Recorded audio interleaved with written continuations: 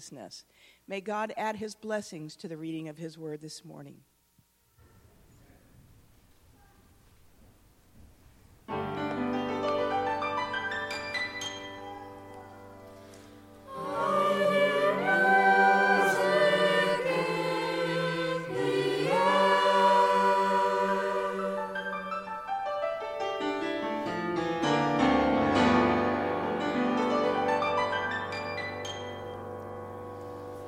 I can feel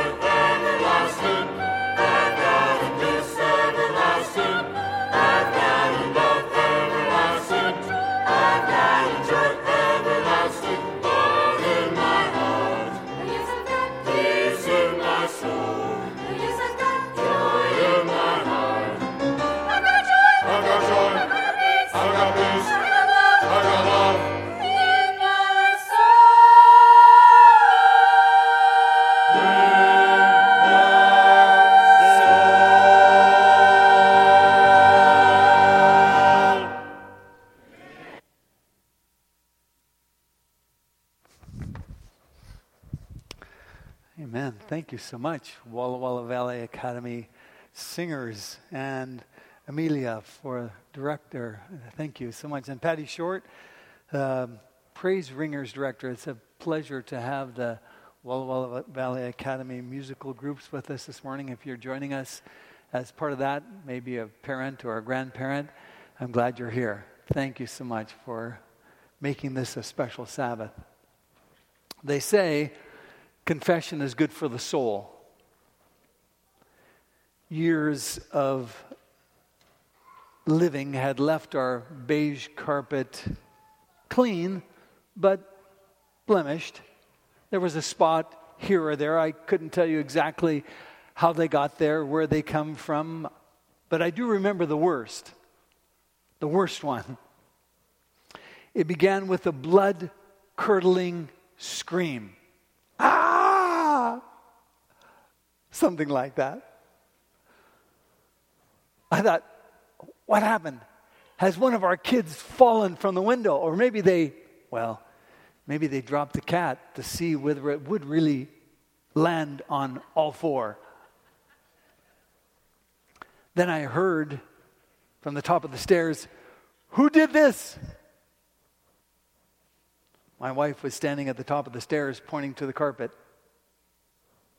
That's laundry bleach. Someone left the container on its side. This carpet is ruined.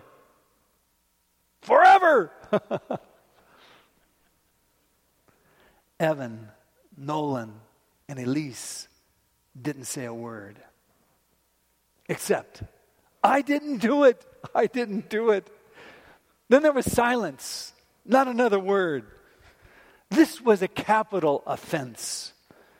The kind that takes kids' bikes away until the tires rot.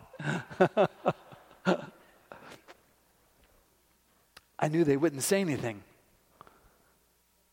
because I was the one who had carelessly left the bleach on its side. And I wasn't going to say anything. I figured it'd be better to confess, during some sermon a little bit later on. The truth is, of course, that we've all stained the carpet of our souls, that is. Let's pause and ask for God's blessing as we seek His word. Lord, speak to us now in the quietness of this beautiful sanctuary. You've promised that when we come together to worship you, you are in our midst. You live in our hearts. You dwell in this place. We want to worship you in spirit and in truth. So, Lord, direct our hearts and our minds as we consider your word and your instruction for us today. We pray in Jesus' name. Amen. We all have stained our carpet, the carpet of our souls. Some of the stains are small and barely noticeable. But some of them are like bleach. They bleed through. They discolor the fabric, the entire fabric of our lives. These are the stains that we quietly regret in moments of stillness in our lives. These are the stains that we wish we could go back and do over. We wish we could relive that botched moment. We wish we could correct that mistake before we made it. We wish we could rewrite a blunder, a word, a choice before we made it. There may even be stains that we don't regret right now, but we really ought to regret. And we would regret if our hearts were working right. Have you noticed? Maybe you've noticed, I'm sure you have, that life is being calibrated differently today. Confession is out. Tolerance is in. If you listen to most people, they say something like this: Jeff, don't worry too much. If you really want to live your best life, you've got to just be you. Just do you, Jeff. But when I look at the life that I'm living, I'm not so sure that the doing I'm doing is what the world needs more of. Our era is increasingly one of what I'd call the spin doctors, sort of what you'd call an alternate reality. We've become experts at excusing, ignoring, denying, putting our failures under the carpet. And the bigger the sin, the bigger the spin. But really, what we really need today, if we're going to experience the fullness of God's goodness, if we're really going to know deep down the life of abundance and joy that God has for us, what we really need now is a deep, heartfelt, emotion-engaging, life-rearranging confession. Confession. We need some time in front of that stained carpet. We do. This is our fourth in a study that we're doing that we've called Steps to Christ, Doing Life with Jesus. And we, in this series, are outlining what you might call a framework, a pathway for doing life as disciples of Jesus. Our goal is to, in these steps, to be empowered for a God-honoring life, to receive His grace, to be empowered by His strength for a God-honoring life. That's what we want to do. And today we're going to look at what the Bible says about this most important truth called confession. Confession. It's a lost art, really. When was the last time you heard a public prayer of confession? Our society is an all-accepting society. But it's one thing to know that God freely forgives you. That's wonderful. That's energizing. But it's quite another to live in the reality of that truth. And that's where confession comes in. If we really want to live in the reality of God's forgiving grace, confession has to be a part.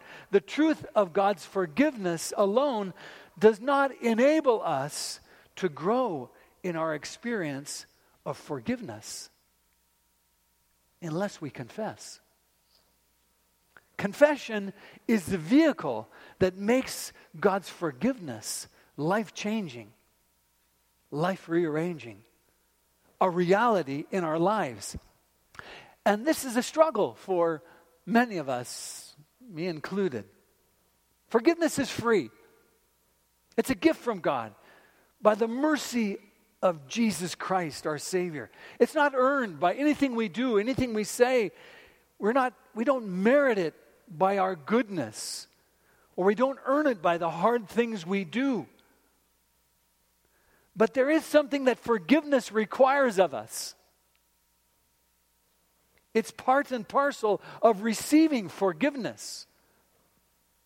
And that is confession. If we miss this, we're missing salvation. We really don't have it. In Proverbs 28:13, the wise man said, people who conceal their sins will not prosper. But if they confess and turn from them, they will receive mercy. Notice those words. If they confess and turn from them. Confess.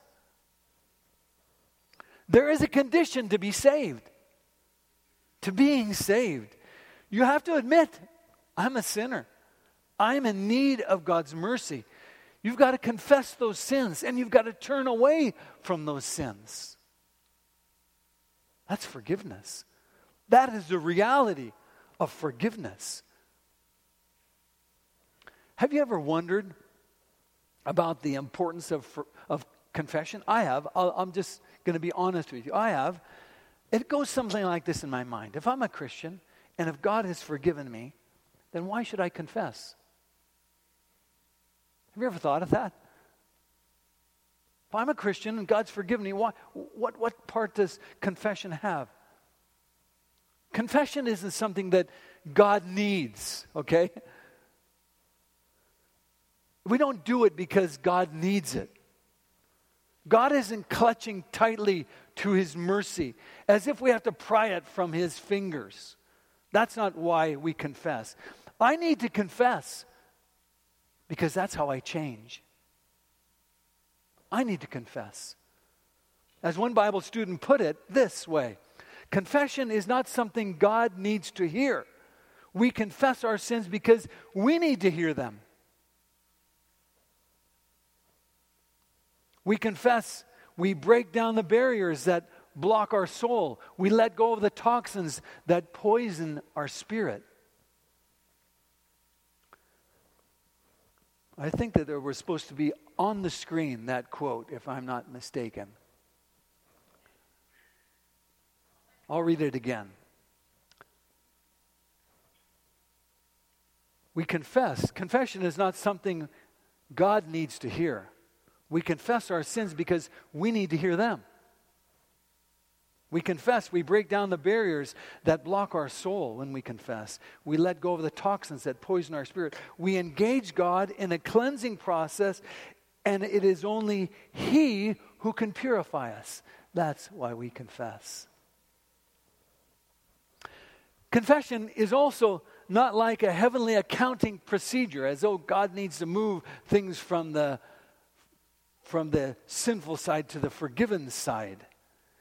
It's not like God is keeping a ledger with our sins on the debt side and then He needs to move them over to the confessed and pardoned and cast into the depths of the sea side. That's not why.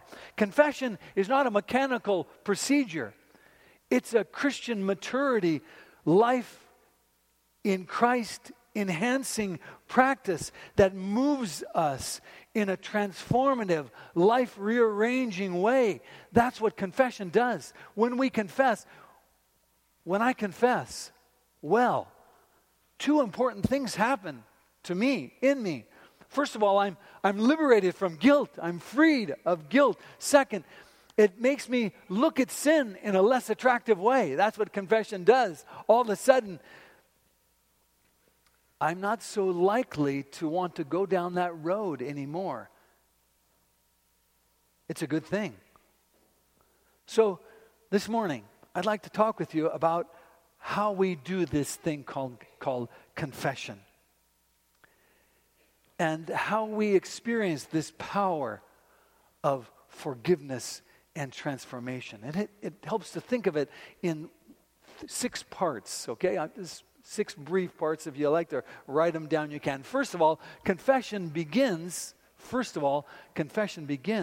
as we allow the Spirit of God to bring conviction. That's what He came to do.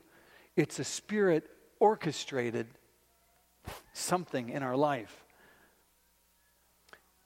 John 16 verse 8 says, He, the Holy Spirit, will convict the world of sin and of God's righteousness and of the coming judgment. That's the Spirit's job. The Spirit's job is to convict me of sin. And apart from that, apart from Him, apart from His work and direction, confession is dangerous.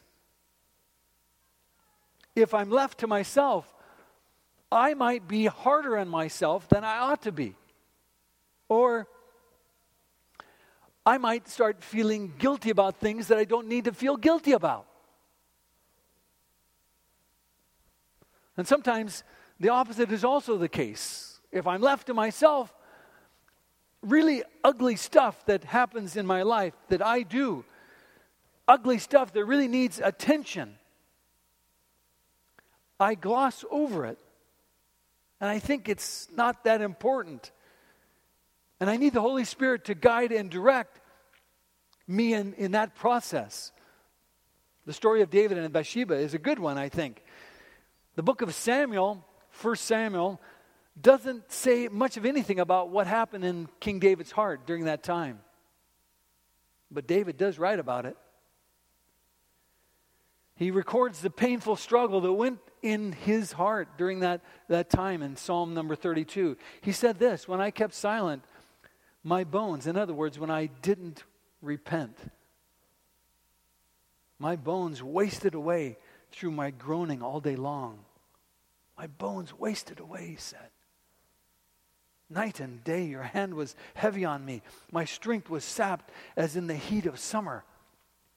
That's what happened to David when he didn't confess. Then notice what happens when he did. Then I acknowledged my sin to you and did not cover up my iniquity. I said, I will confess my transgression to the Lord, and you forgave my guilt, the guilt of my sin.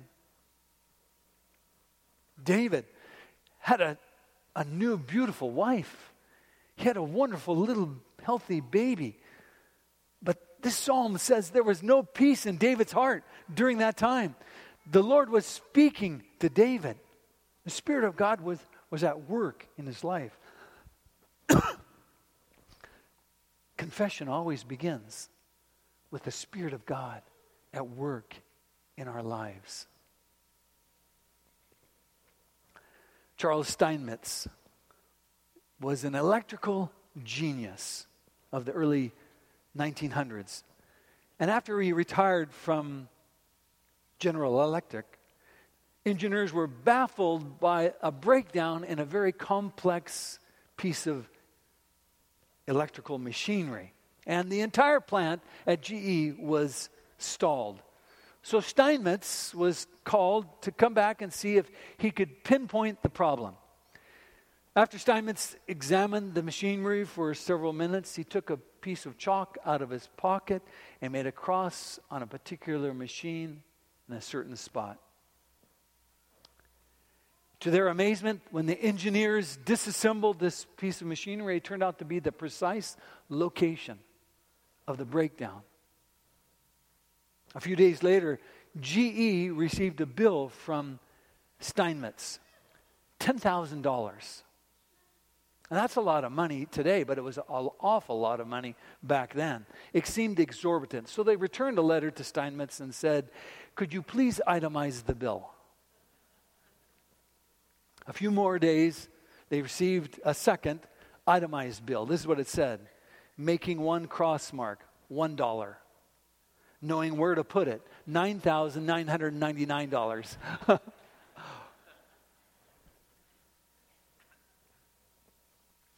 You know, left to our own devising, we'll always miss the mark.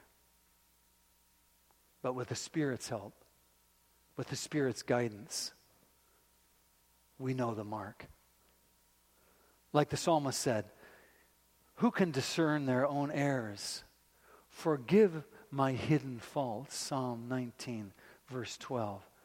So confession always starts with humility as we place ourselves in God's hands under His direction, under the Spirit's direction and guidance. We ask the Spirit to examine our hearts and put the cross mark on the right spot in our lives. That's first and foremost. Confession first just allows God's Spirit to speak, to move in our lives.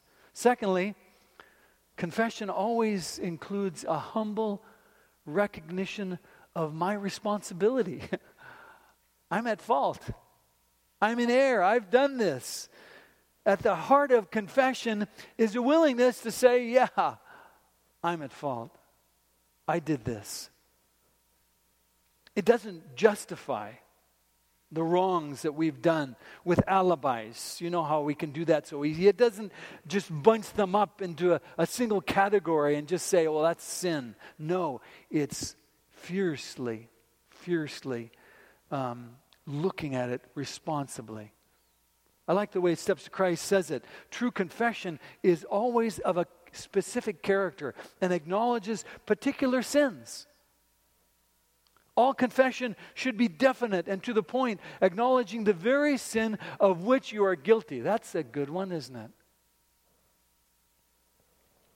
It may be something that I need to bring to God alone and no one else needs to hear. It may be something an area that I've wronged my wife or a friend or a church member or someone, and I need to go to them and ask them for forgiveness. But I need to be careful that as I enter into confession, it doesn't end up as an excuse. You know how we can do, I have done. I didn't mean to yell at you. I was just having a bad day. Excuse. The word confess means to agree with. When I confess, I'm agreeing with God that what I've done is something bad, something wrong, something hurtful. Doesn't excuse it. It agrees with God. I own up to the fact that my behavior wasn't just the result of poor parenting in my past. It wasn't just the result of the poor gene pool from which I was pulled from. It's not just a chemical imbalance that's happening in my body because I've eaten too many cookies. All those things may be part of the truth, that may be part of it. But somewhere in the mix was Jeff Kinney's choice. Jeff Kinney's choice. And I need to be specific about asking for forgiveness for that. It seems to me that if I will one time say, I lied to my boss, I said that I was working when I wasn't because I wanted to avoid trouble, instead of just saying 20 times, I haven't been truthful enough. If I would just say that one time, that real truthful one, maybe I'd come to terms with sin in my life. But confession only happens. It only happens, as we said in the first point, because God is at work in our life. I like the way one Bible scholar put it. Not only is it true that we love because He first loved us, but we are enabled to make confession only and especially because He has first loved us. That's true, isn't it? That's the only reason. That's the only way. God's grace is what makes a heart contrite. God's grace. And it creates in me a desire for truth, a desire for purity. God's grace. Jesus says to me, even in my worst moment, come to me, all you who are weary and heavy laden, and I will give you rest.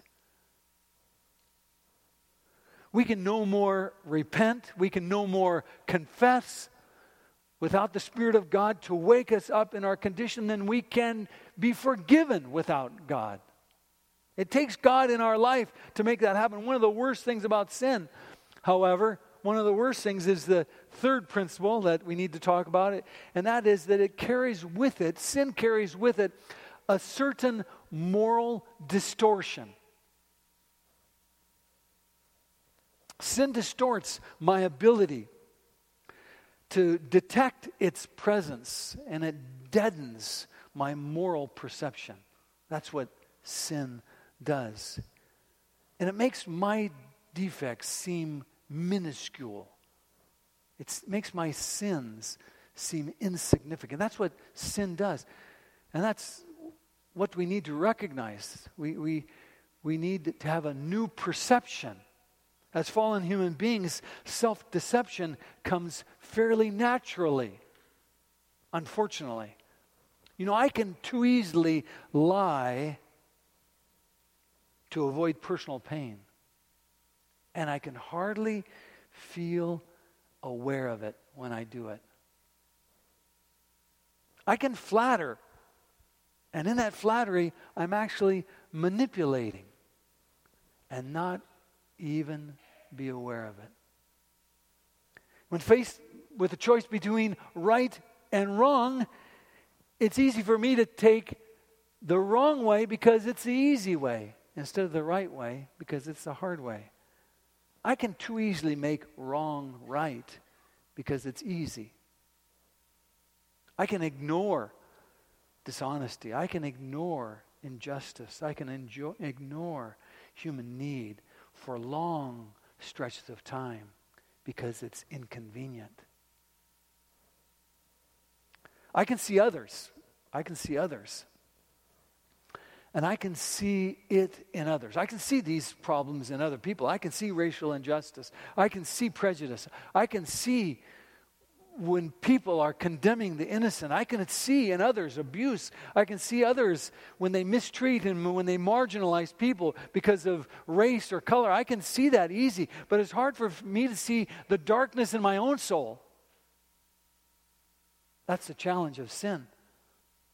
The psalmist knew all about this issue that sin involves denial and deception, and what one scholar called it a moral myopia. Moral myopia. We need God's help to be honest and to confront our sin. As the psalmist said, "Search me, God. Know my heart. Test me. Know my anxious thoughts. See if there's any offensive way in me, and lead me in the way everlasting." David yearned for an honest perception. He wanted to see his deficit truly, honestly. Jesus also spoke of the same need when he talked about having an honest mindset. He said in Matthew 7:33-5, he said, "Why do you look at the speck of sawdust in your brother's eye and pay no attention to the plank in your own eye?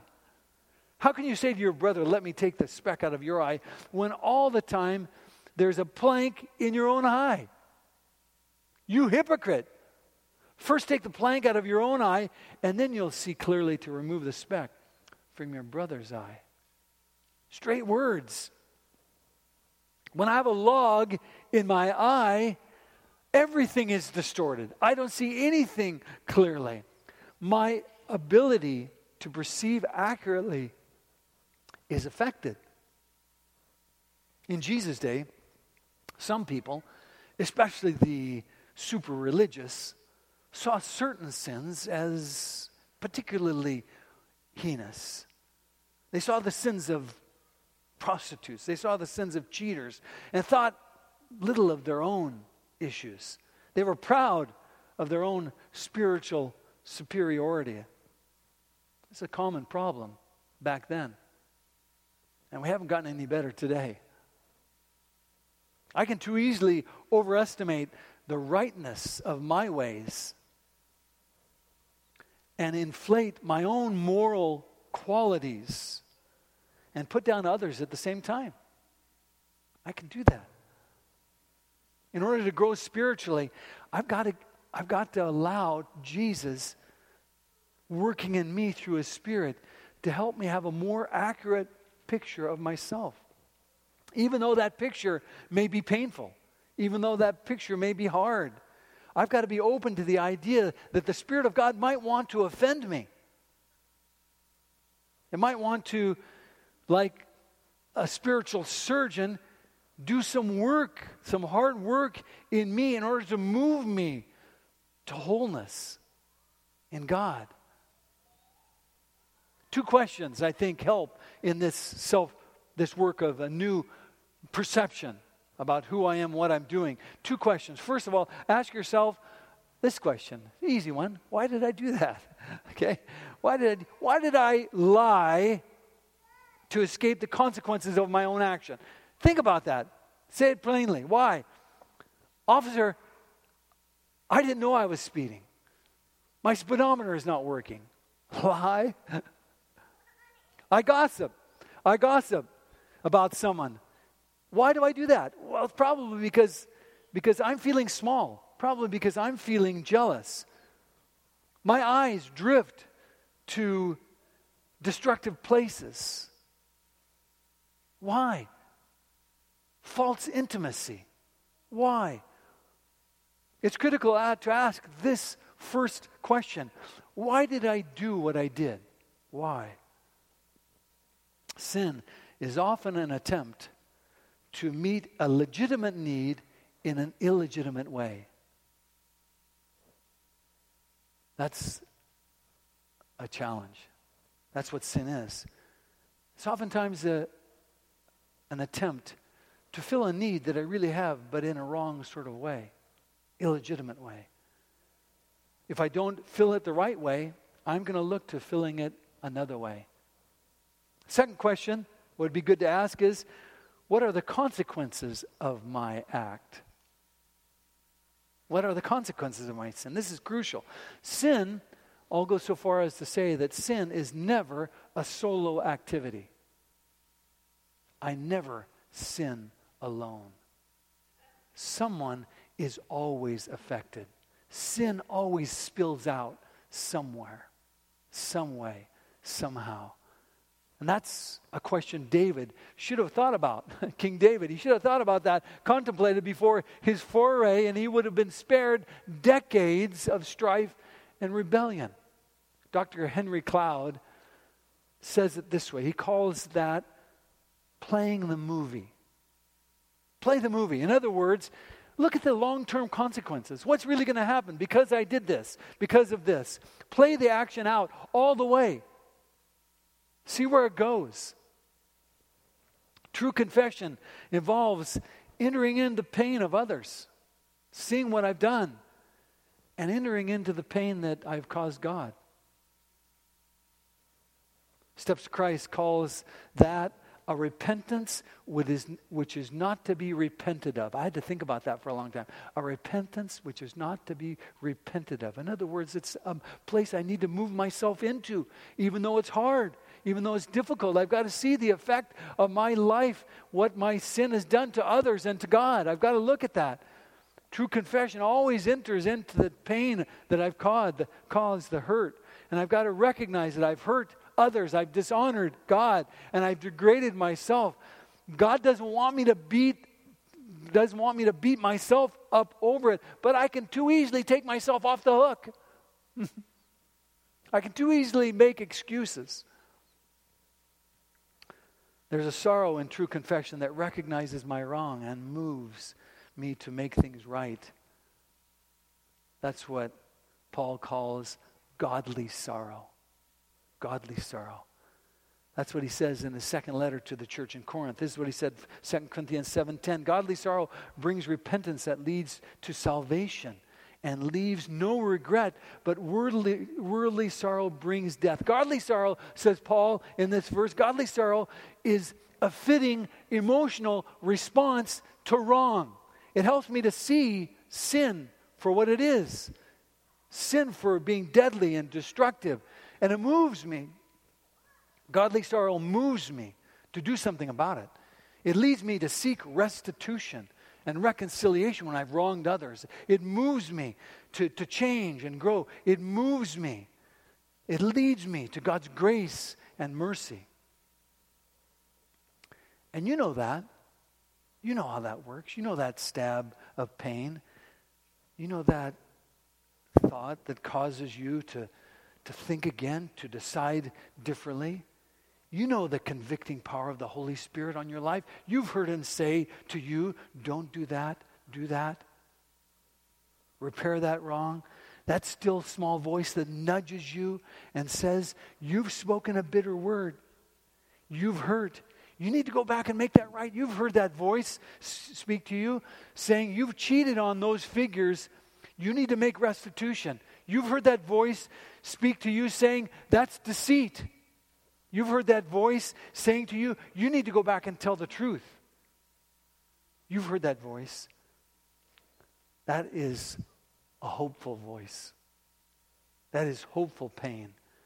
Those are wounds that heal. Confession is much more than just naming what we've done in the past. It also involves a yearning for holy living and a hatred for unholy living. That's also part of confession.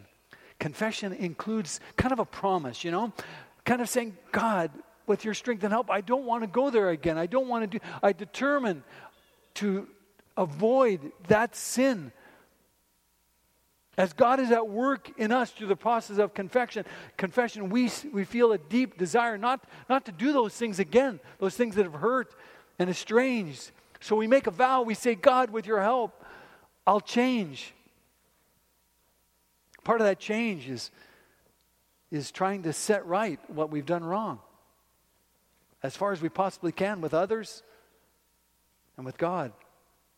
That's what happened, simple story, and for the tax collector Zacchaeus.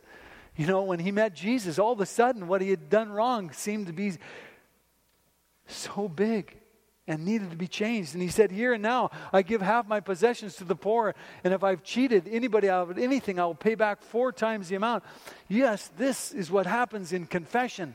I promise, confession moves me to make restitution. It moves me to make resolutions to change.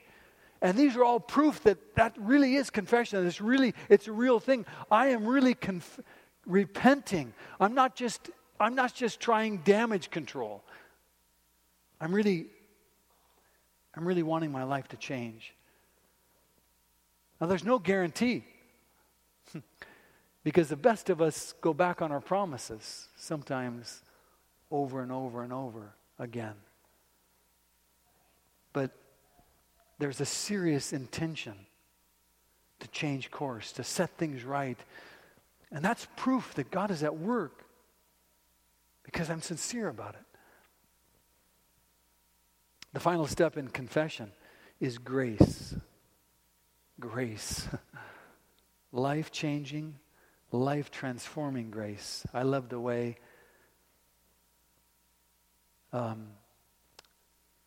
Steps to Christ ends. It says this: the humble and broken heart, subdued by genuine repentance, will appreciate something of the love of God and the cost of Calvary. You see, in the end, the most important element in this whole process of confession is the Father's attitude. What does God think? Remember the heart of your Father. He's like the shepherd who'll do anything to find that one sheep that's lost. Confession doesn't make God finally willing to forgive you. He's already forgiven you. He's the one who's making you want to seek forgiveness. He's the one at work in you to bring about this change of life. God is the one who's working in you to bring about this change. We can go through all the right actions and all the procedures and coming back to God, but it's His offer of forgiveness that makes it real. And His hands are always extended to us. Always. As John said, if we confess our sins, He's faithful and just and will forgive us our sins and purify us from all unrighteousness. Yes, when you mess up, when you ruin the carpet with bleach, don't try to cover it up. Don't try to make excuses. Don't try to justify yourself. Confession begins with sorrow, but it ends with joy. There's celebration in forgiveness because there's a changed life, a new life. You come to God in Jesus Christ, our only advocate, our only Savior, and He's ever reaching out for you in mercy and tender love. So confess. Let's pray. Father in heaven, you know all of our hearts. You've spoken to us this morning through your Spirit. Maybe brought to mind some area of our life that we need to confess and make right, make restitution. Maybe go to that person we've offended. Maybe make right that calculation that's been wrong and we knew it. Or maybe it's just something that you've brought to our mind that's between you and us. But your Spirit has put a mark on our hearts. You've made an X on that spot that we need your help and your strength and your intercession, your saving grace. We need to repent and confess that sin.